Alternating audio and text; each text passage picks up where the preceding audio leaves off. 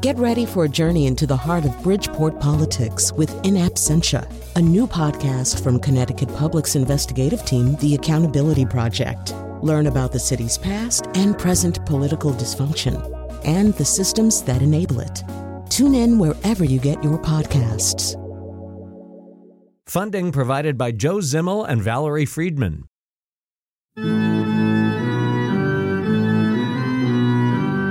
That's the sound of a funeral. My stepfather Guy Wolf's funeral. When he died in February, the people who helped him in his final days and who helped us arrange his services made me want to do a whole show about the anatomy of his death. So today, you'll meet members of the hospice team. There's a lot of unnecessary suffering. We teach people how to live, but we don't teach them how to die like a lot of the rest of the world. You'll hear from the owner of the funeral home. Humor it's important. If you can have a light, airy moment through this awful adventure, let's enjoy it. And you'll hear what it means to sing for funerals from the cantor from his mass. I'm always lifted by funerals, or saddened, but also lifted up. You'll hear reflections from his wife, my mom, and you'll even hear a little story from Guy, too. I'm Chion Wolf. That's next on Audacious, after the news.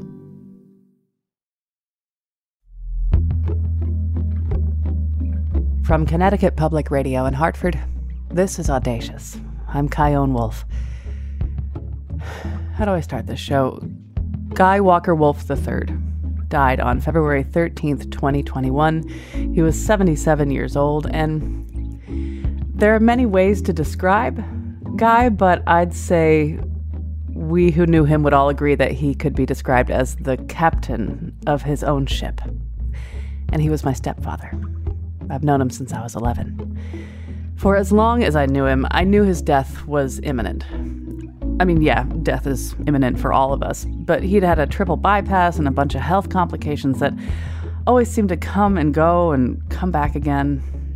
I always worried that he was one bad day away from his last day. But even though I worried, it would be almost 30 more years from the day I met him until that last day came. And when that last day came, and the days following, I was compelled by the people who were a part of guiding us through it. So today, I'm going to introduce you to the people who helped Guy die and who helped us celebrate him. From the hospice workers who came to the house, to the funeral home director, to the cantor who sang at his mass.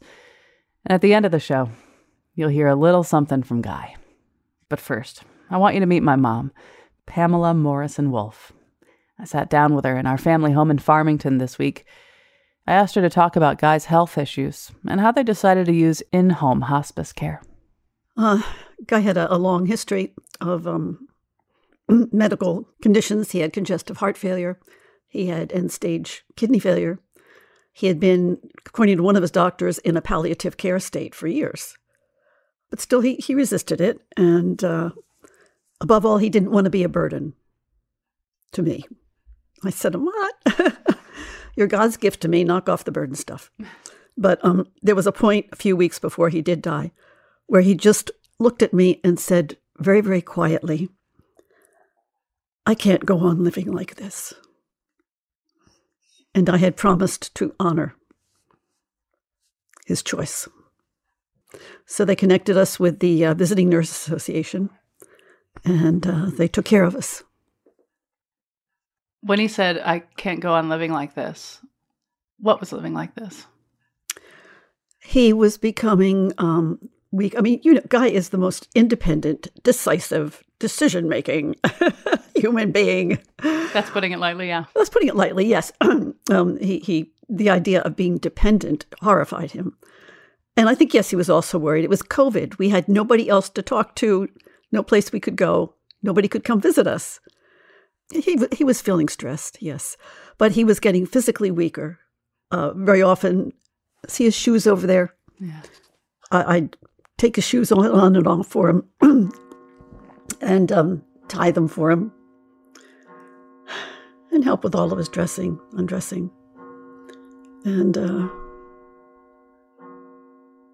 very, very weak towards the end. And that was not who he was. So there. Couldn't go on like that anymore. when hospice began in earnest. Mm-hmm.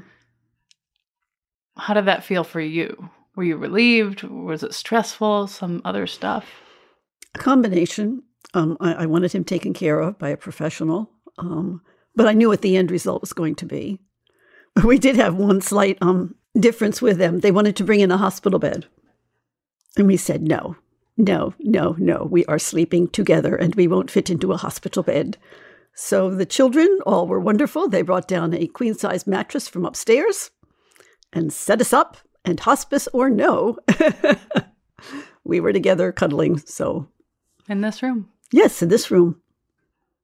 As it goes, it was a good way to go. Together. That was my mom, Pamela Morrison Wolf. You'll hear more from her throughout the show. Being with her at the house throughout the process of his death, I got to meet the hospice nurses who would come to help. And even though I'm married to a nurse, it still blew my mind how they walked this tightrope. They have to get the medical job done, right? And they have to respectfully care for these people who are raw and delicate and experiencing some of the most painful moments of their lives at the end of their loved one's life. So what does it take to do that kind of work? The 3 members of the hospice team from Farmington Valley Visiting Nurse Association, whom I met in those hard days, joined me to talk about what they saw and what they did throughout Guy's death and what this job does for them.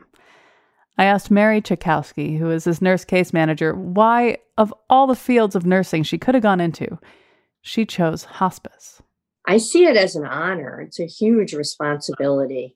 Making sure the patient's remaining days are really comfortable and peaceful as possible. It's a challenge I welcome. It's kind of exciting in that way because that's it. They need you for whatever time they have left. Sometimes the journey needs thinking outside the box. I love to do that too. It really makes me smile when I can figure out a tricky solution. I had a recent patient who was originally on a skilled nursing unit because of a complicated treatment. And I said, hey, why can't this guy move over to his wife's memory unit? And when we did that, it really made a big difference. So I like that kind of thing, trying to be creative and think outside the box. Speaking of getting creative, Guy was a pretty stubborn guy in a lot of ways, and it took a fair amount of convincing for him to take the morphine, even though he was uncomfortable, right? So I wonder if you get that a lot, and what do you do when that happens? That is a huge challenge. A lot of people come to hospice with misconceptions. And you have to really listen. You have to hear what's going on and do your interview skills. We pull in the medical director when we need to. Sometimes when you have multiple people saying the same thing, it suddenly reassures the patient. Sometimes it's a family member you have to win over. So, that's a tricky one. And when people really understand the benefits of it and give it a try, it makes a huge difference. Our medical director on one particularly challenging case, said to me, Mary, just go and sit with her, hold her hand, and she will be fine. And we did that, and she was great for a week. And then she sort of rethought everything. But you know what? You just reassess and you move on and you come up with a new plan.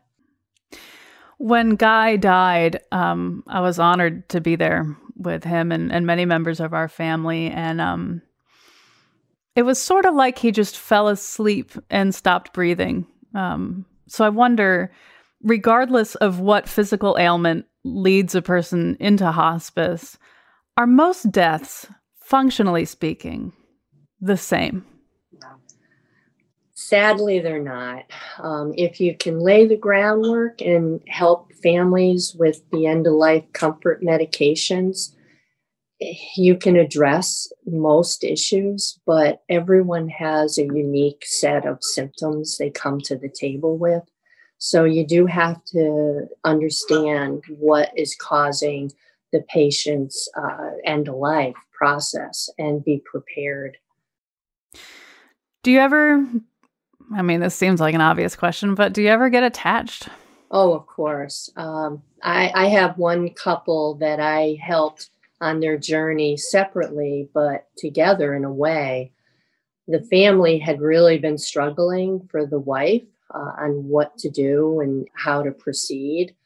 And it ended up that the husband, who had some mild dementia, really wanted hospice for his wife. And he made his wishes known. I'm going to start crying.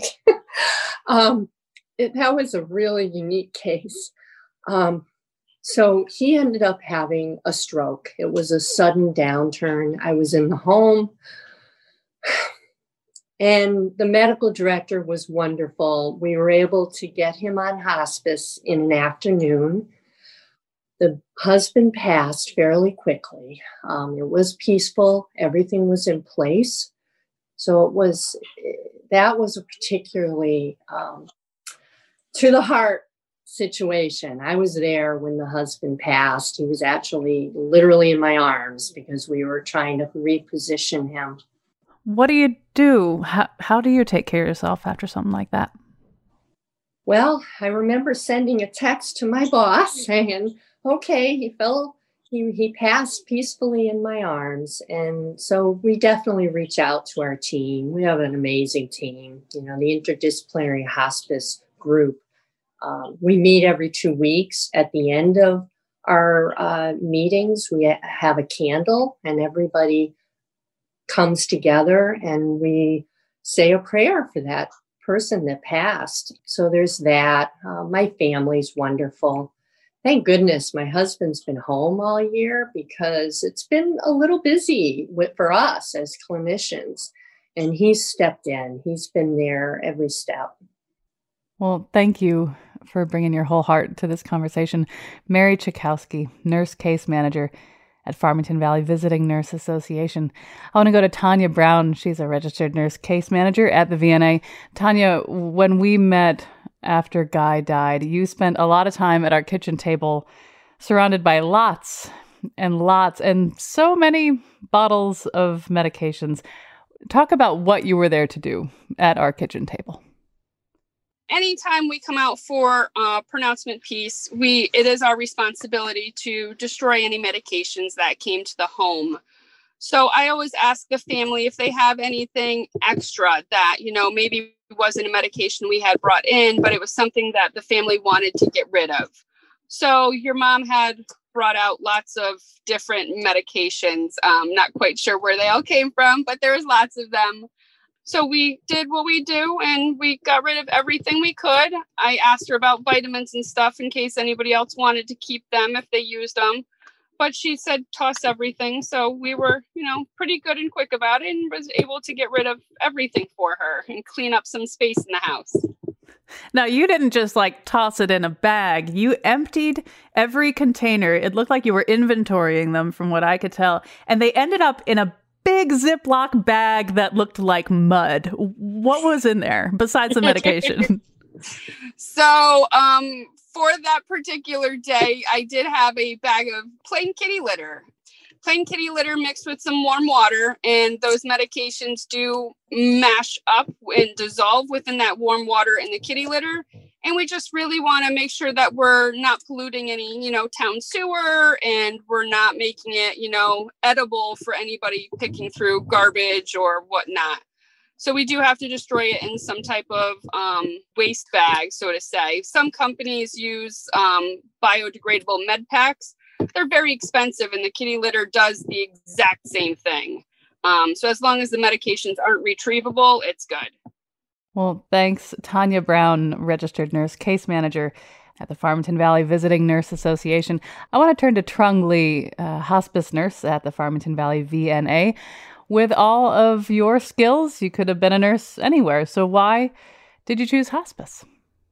Nursing is actually my second career. I used to be a biologist, and never did I think I would become a nurse because, doing biology, I just had my bacteria to talk to, so I wasn't really a people person.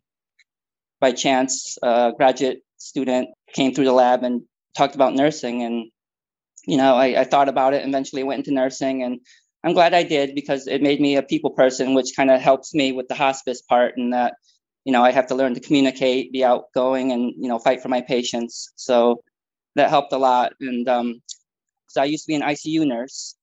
So I've been around a lot of death and dying and trauma, and a lot of experiences in the ICU. And what I find was there's a lot of unnecessary suffering. Death is a taboo subject with clinicians. I find, like, in the US, we teach people how to live, but we don't teach them how to die like a lot of the rest of the world. So I found, like, there was no preparedness. There was no death with dignity. A lot of times it was last minute decisions under stress. And I got tired of seeing all the stress and unnecessary suffering by both patients and families. So I recently joined the VNA full time and left the hospital, hoping to educate patients and families about the hospice process and what it means.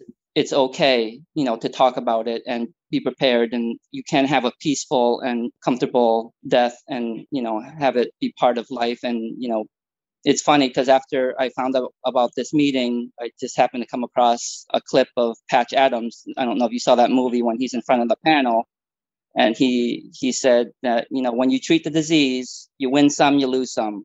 But if you treat the patient, you're always going to win. And fortunately, I believe we do a pretty good job of treating the patient and the families. And that's why we get the recognition that we do, because I think we do a good job with that.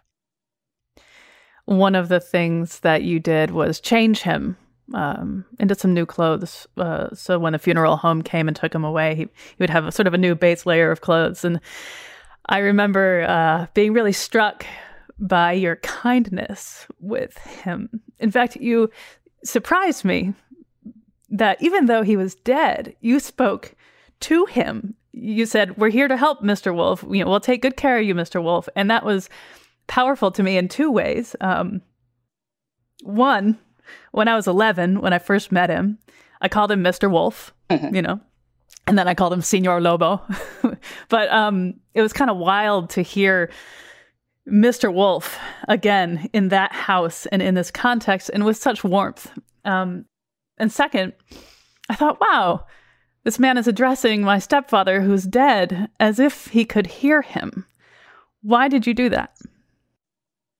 I believe there's something after death. It's not just an end, that the person can hear, no matter where he is, he can hear. So that's why I always encourage the family, even though the patient doesn't respond, just keep talking, because they can hear. So, express your feelings, let it out, talk to him.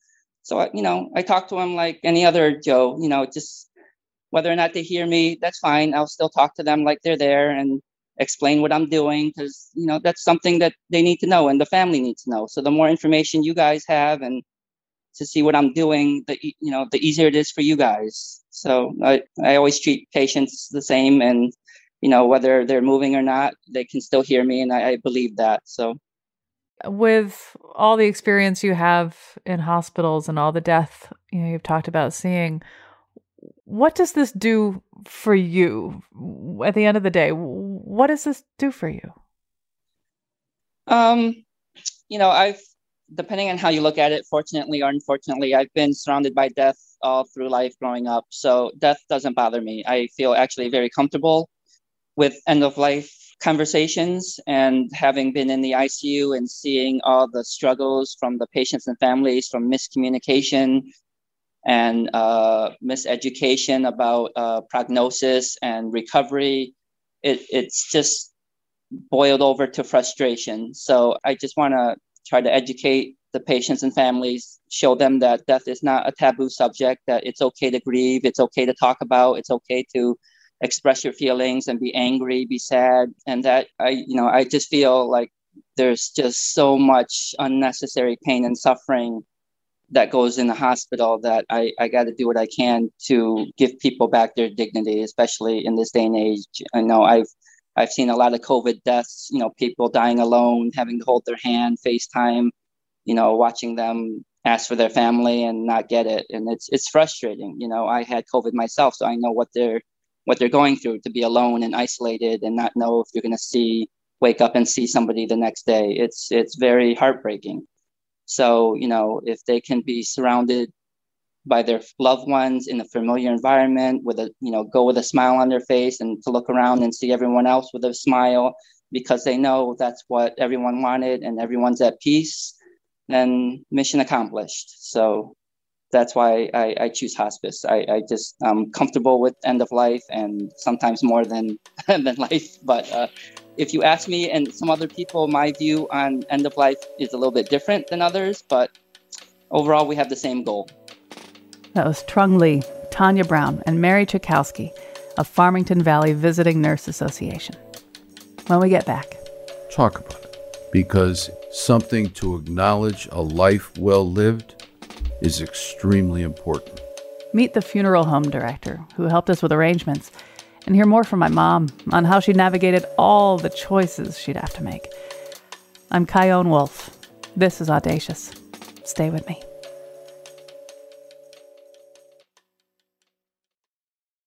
This is Audacious.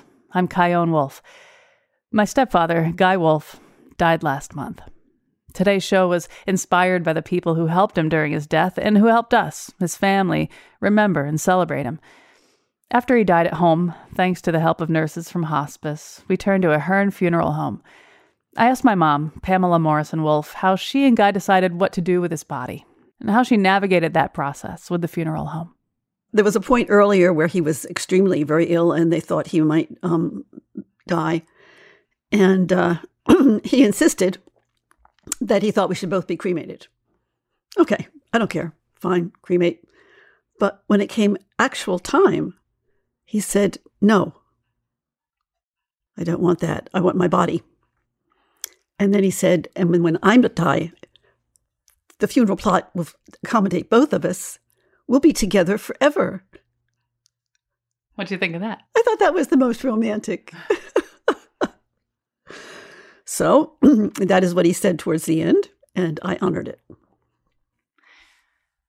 After he died, we took a visit. It was me, you, and my brother Michael, and took a visit to the funeral home and sat down with Frank Ahern and had to figure out, what kind of coffin and what kind of vault and whether or not to embalm Guy and what other details we wanted in the funeral. It struck me when I was sitting next to you that you had a price list in your lap for your husband's funeral. And what was going on in your head when you were looking at that and making those choices? I wanted the funeral to be a celebration of Guy. And frankly, I wasn't even looking at the money figures. Although it did occur to me a bit later on that if Guy had known how much it was going to cost, he would have gone the ashes route. But it was beautiful. The coffin was beautiful.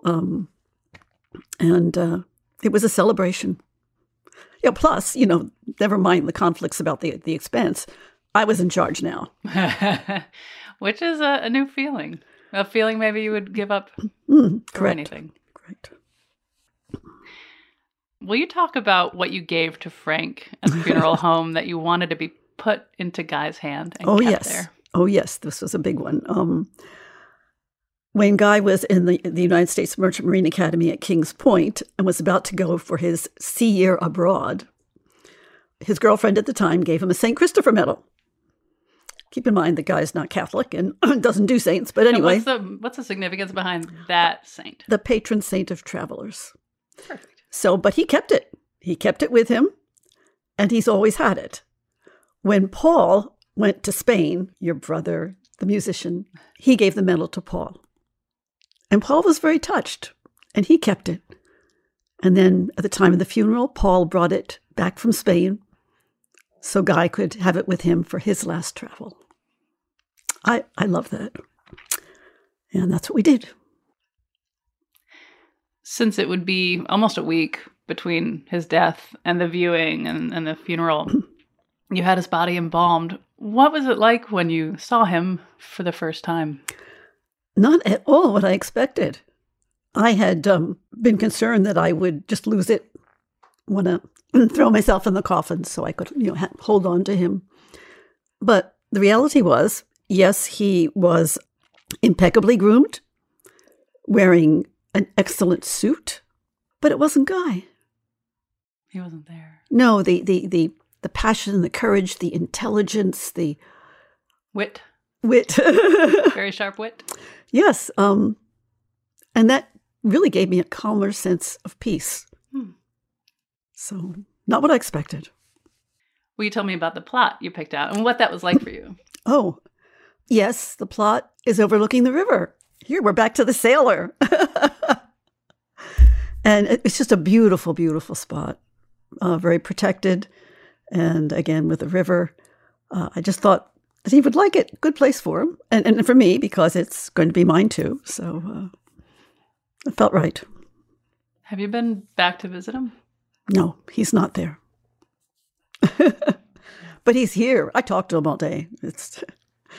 There are so many visual reminders of him here that are positive in the times we had together. Yeah. When he talks back to you, what kind of mood is he in? Sometimes he's rolling his eyes. I can't believe that. Oh, That's no, shocking to me. Classic Guy Wolf, yes. That was my mom, Pamela Morrison Wolf. Frank Ahern is the president of Ahern Funeral Homes.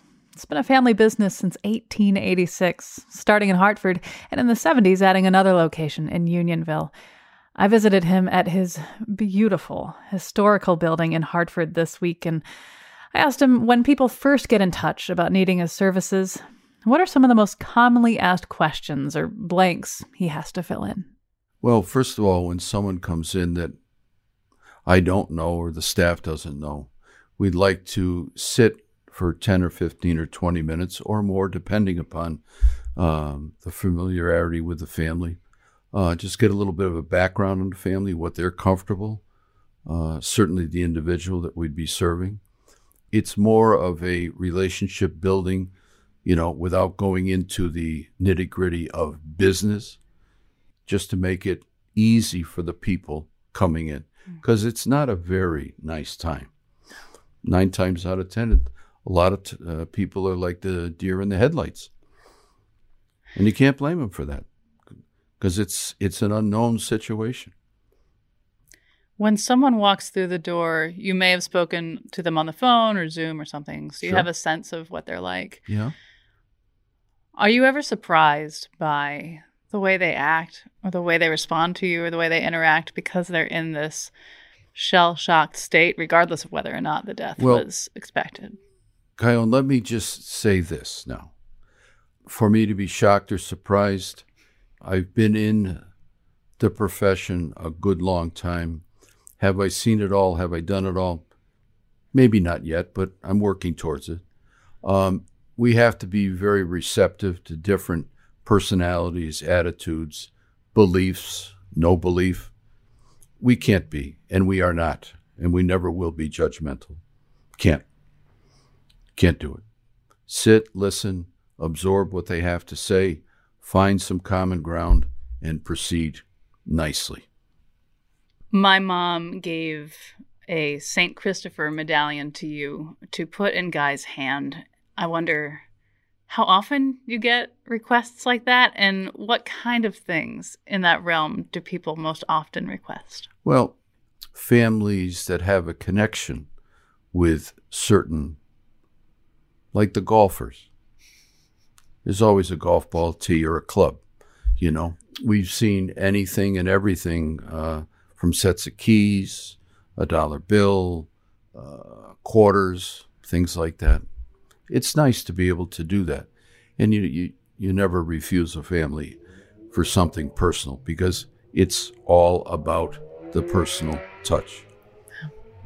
And it's important to have that connection. Little something, especially from the grandchildren. We see crayon drawings that are priceless to the kids and to the grandparents. Going right along. Magnificent. And they just stay in the casket. They stay right there. Yes, ma'am. Nothing is moved. Nothing is moved. The family asked them to be placed, and I like to make sure that if they're not watching one of my staff or myself place it, there's always a family member staying there to close the casket, that everything will stay. Everything. Very important. Very important. How often do you see people struggle with choosing to go ahead with what they want in a funeral if it's different than what the person who died may have wanted? Well, pre-planning is a big part. People are asking a lot of questions. People are calling, they're emailing, they're doing this, they're doing that. I firmly believe in the power of pre-planning, and at a certain age, prepaying. Pre-planning, let's talk about that first. Very important for personal wishes, and it's very disheartening to have a plan and then the people come in and change it from what's written. They might bring the wishes of the individual and they say, well, Frank, we're not going to do this. That's not going to make any sense. Well, let's rethink this a little bit. This is what Uncle Harry wanted. And I think we should stick pretty close to the plan. Now, if it's prepaid, Guyon, then absolutely mandatorily, it must be followed. So if you want to make sure that you're going to have the funeral that you want, prepay. Please take the time, write it down, make sure somebody knows about it. Find people you trust, your attorney, family members, please. I can't say enough about that. Very important. One of the things that really struck me about our time together after Guy died was how funny you are.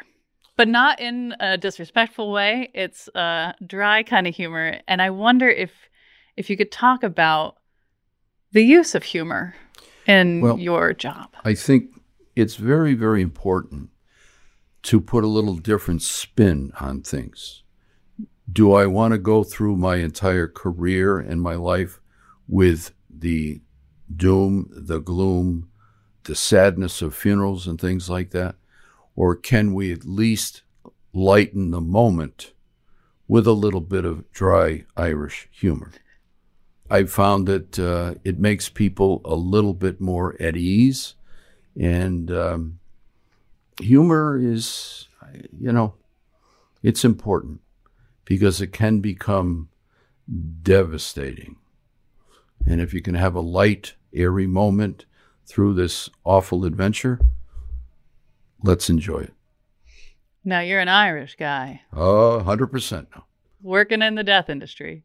There's quite a few of us in the death industry throughout the country. What do you think that is? What is it about the Irish? Well, we Irish. The humor is in our DNA. But the thing is, if we're having a humorous chat at a funeral or remembering Pat or Mike or Mary or Claire, if we're being humorous, we're just letting everybody know that we're really not sad. And that's not the case.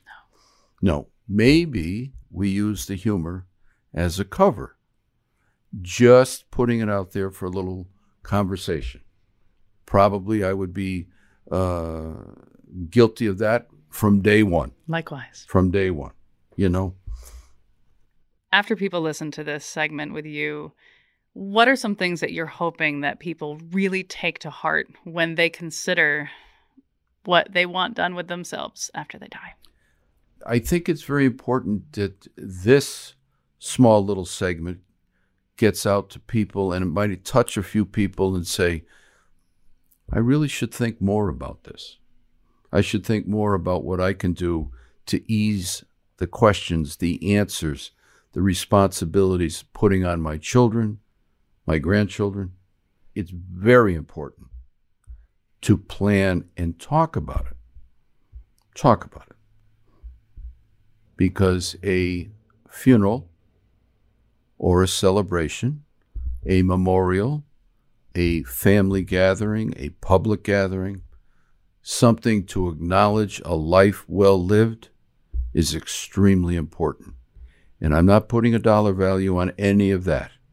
Get a group of people together, get somebody to say a few prayers, sing some songs, let the doves fly, let the balloons pop. Do whatever you are comfortable doing, but do something to remember the people that matter to us.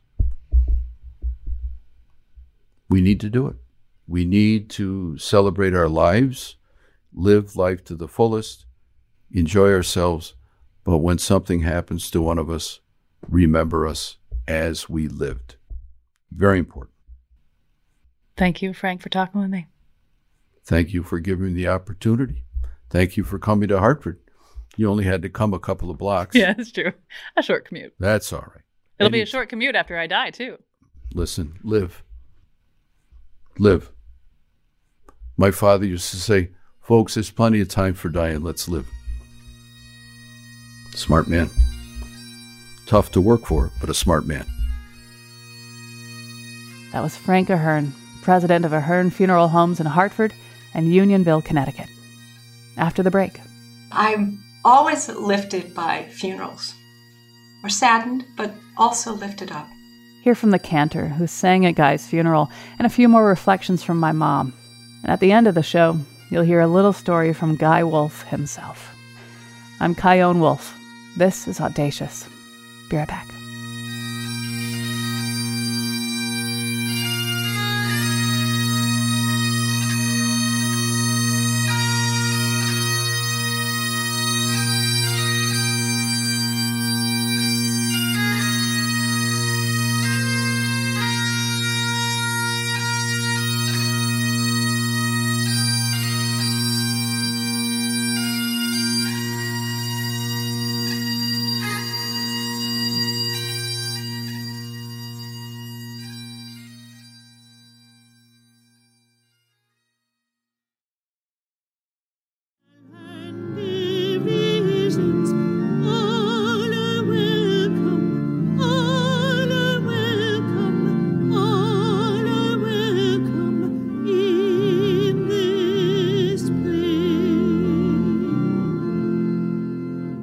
This is Audacious.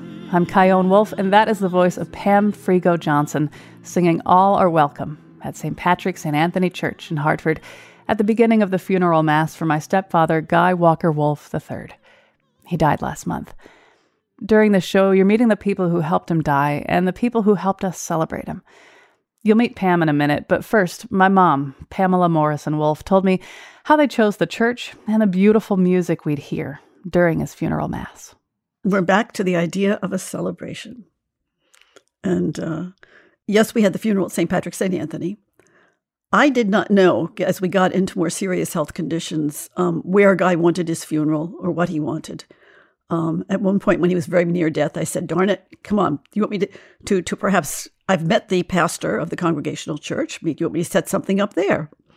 And I loved his response. He said, no, I know the friars and the friars know me. And I'm not going to be there, so it's for you anyway. So yeah, have it at St. Patrick St. Anthony. It was really the most appropriate place for the funeral. And I wanted things that were celebratory. For example, Amazing Grace. He loved that song.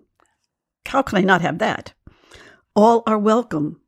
Well, when you think about it, we're in a Catholic church, but our relatives in our family, we have Protestants, we have Jewish members, friends all over. I want every person who watched it streamlined or who showed up at the building to know that they were welcome, and I was grateful to have them join us. On Eagle's Wings, that's so positive. And then that rousing, joyful, we adore you. He would have loved it. And you adored him. Yeah. Oh, yeah. That was my mom, Pamela Morrison Wolf. Pam Frigo Johnson has been a cantor at St. Patrick St. Anthony Church in Hartford since 1997, and I was wondering how she saw her job. I know there are so many ways that people pray, so for her, is this work prayer? Oh, absolutely a form of prayer. It is my prayer. You know, like Guy's funeral, I know that crowd would have been singing.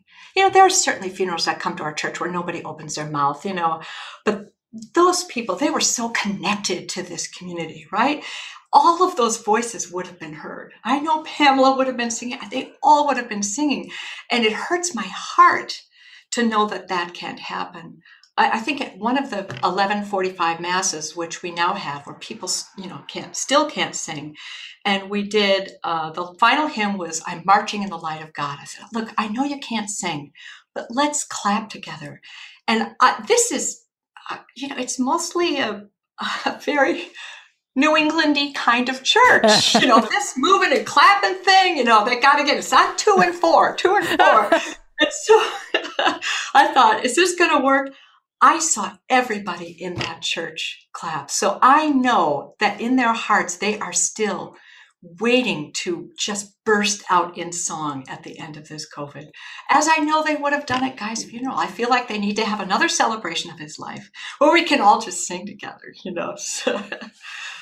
I was struck that St. Patrick's St. Anthony had like a menu of readings and songs for people to choose from for funeral masses.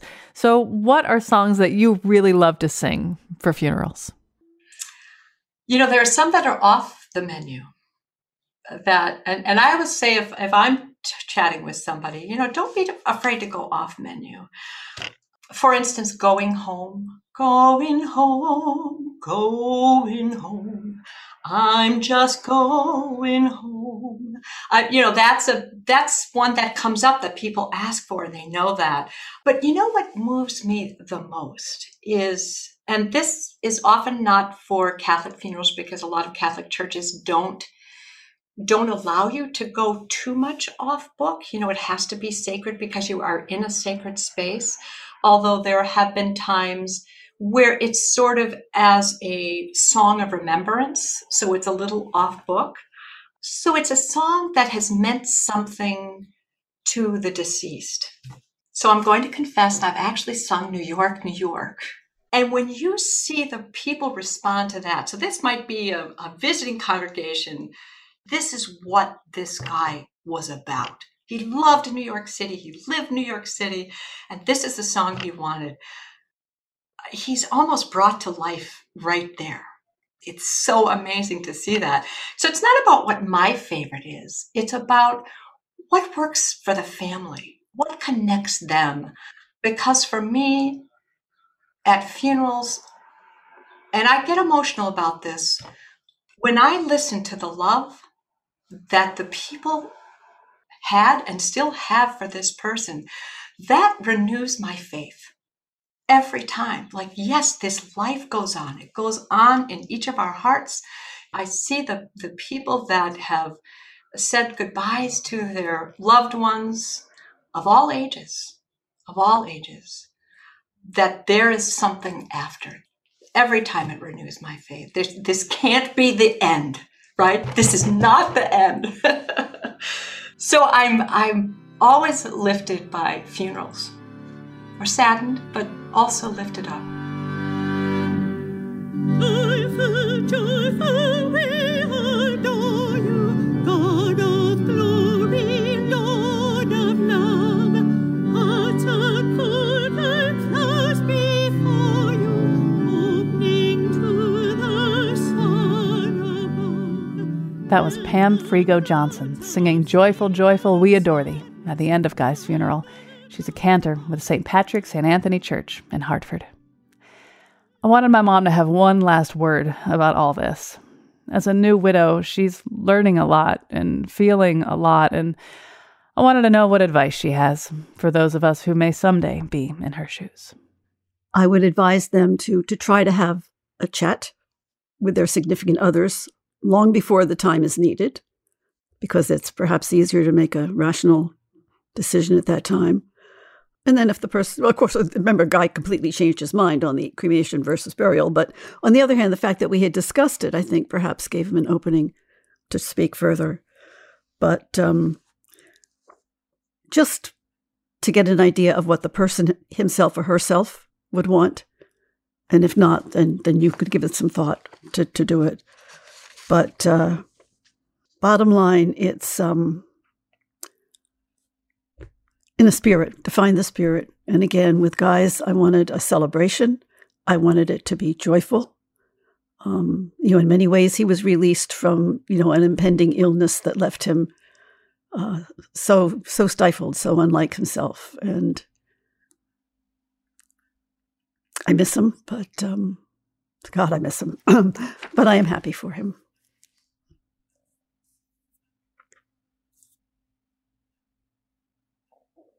And I talk to him every day, all the time. What do you think he would say about how everything went, all these arrangements and everything? What do you think he'd say?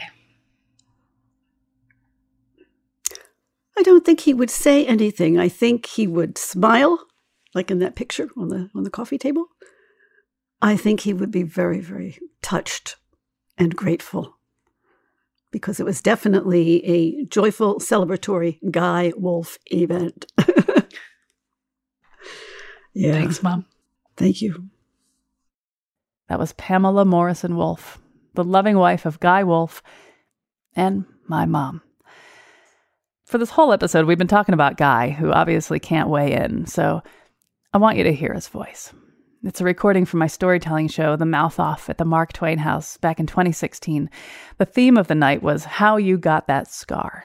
And you need to know that he was chosen for the wild card slot that night. That's where some audience members volunteer to tell a story, and I pick one at random. Now, I will neither confirm nor deny whether or not he was truly picked at random, but I am so glad to have a recording of this story, which I've heard 1,000 times, but it never gets old. Here's Guy. Well, thank you very much. This is obviously an inside job.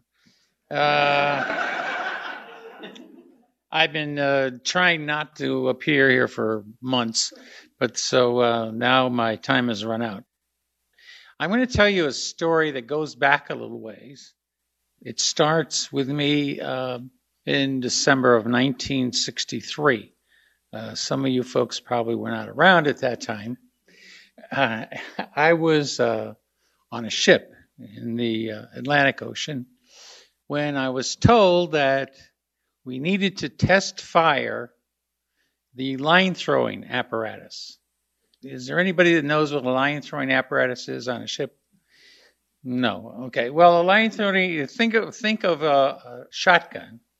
And what is done is you fire this rocket with a line attached to a ship that's in distress. So every year the Coast Guard requires that all ships at sea test fire their apparatus to make sure it's working properly. And since I was the junior guy on the ship, showing that I was a young man at that time, they gave that job to me. I had never fired one before, of course. So we load it up, and I aim it out into the water and pull the trigger, and the gun blew up. I'm on my back on the deck, and my first thoughts are, I'm dead. Okay, I'm dead. And I open my eyes, and I see nothing but blue. So dead is blue. Dead is blue. And then I see a seagull. And I say, dead is blue with seagulls? Probably not. And at that point, they got me up, and they brought the ship into Bermuda, into the harbor, and brought me to a hospital there. The most interesting part of that was they put me off of the ship into a cab. And the cabbie said, well, I have to tell you, the maximum speed limit in Bermuda is 15 miles an hour, and that's as fast as we're going to go to this hospital. They had given me morphine, so I didn't give a damn. Take all the time you want. And that's my story. That was my stepfather, Guy Walker Wolf III. Right before he died, he opened his eyes. A part of me hopes that he saw blue. And at least one seagull. Audacious is produced by me and Jessica Severin DeMartinez, who just joined the Audacious team, and this is the first episode she helped with. Welcome aboard, Jessica. Katie Tolarski also helped make this show happen. It was broadcast from Connecticut Public Radio in Hartford. To subscribe and listen back to shows about things like what it means to be a death doula, relationship advice from people who've been married for over 50 years, and the psychology, history, and contradictions behind many superstitions, visit ctpublic.org/audacious. Send me your reactions and show ideas on Facebook, Instagram, and Twitter at Chion Wolf, and my email is cwolf@ctpublic.org. And online, use the hashtag #AudaciousPublic. Thanks for listening. Now go write down your death plan, will you? And share it with someone you trust.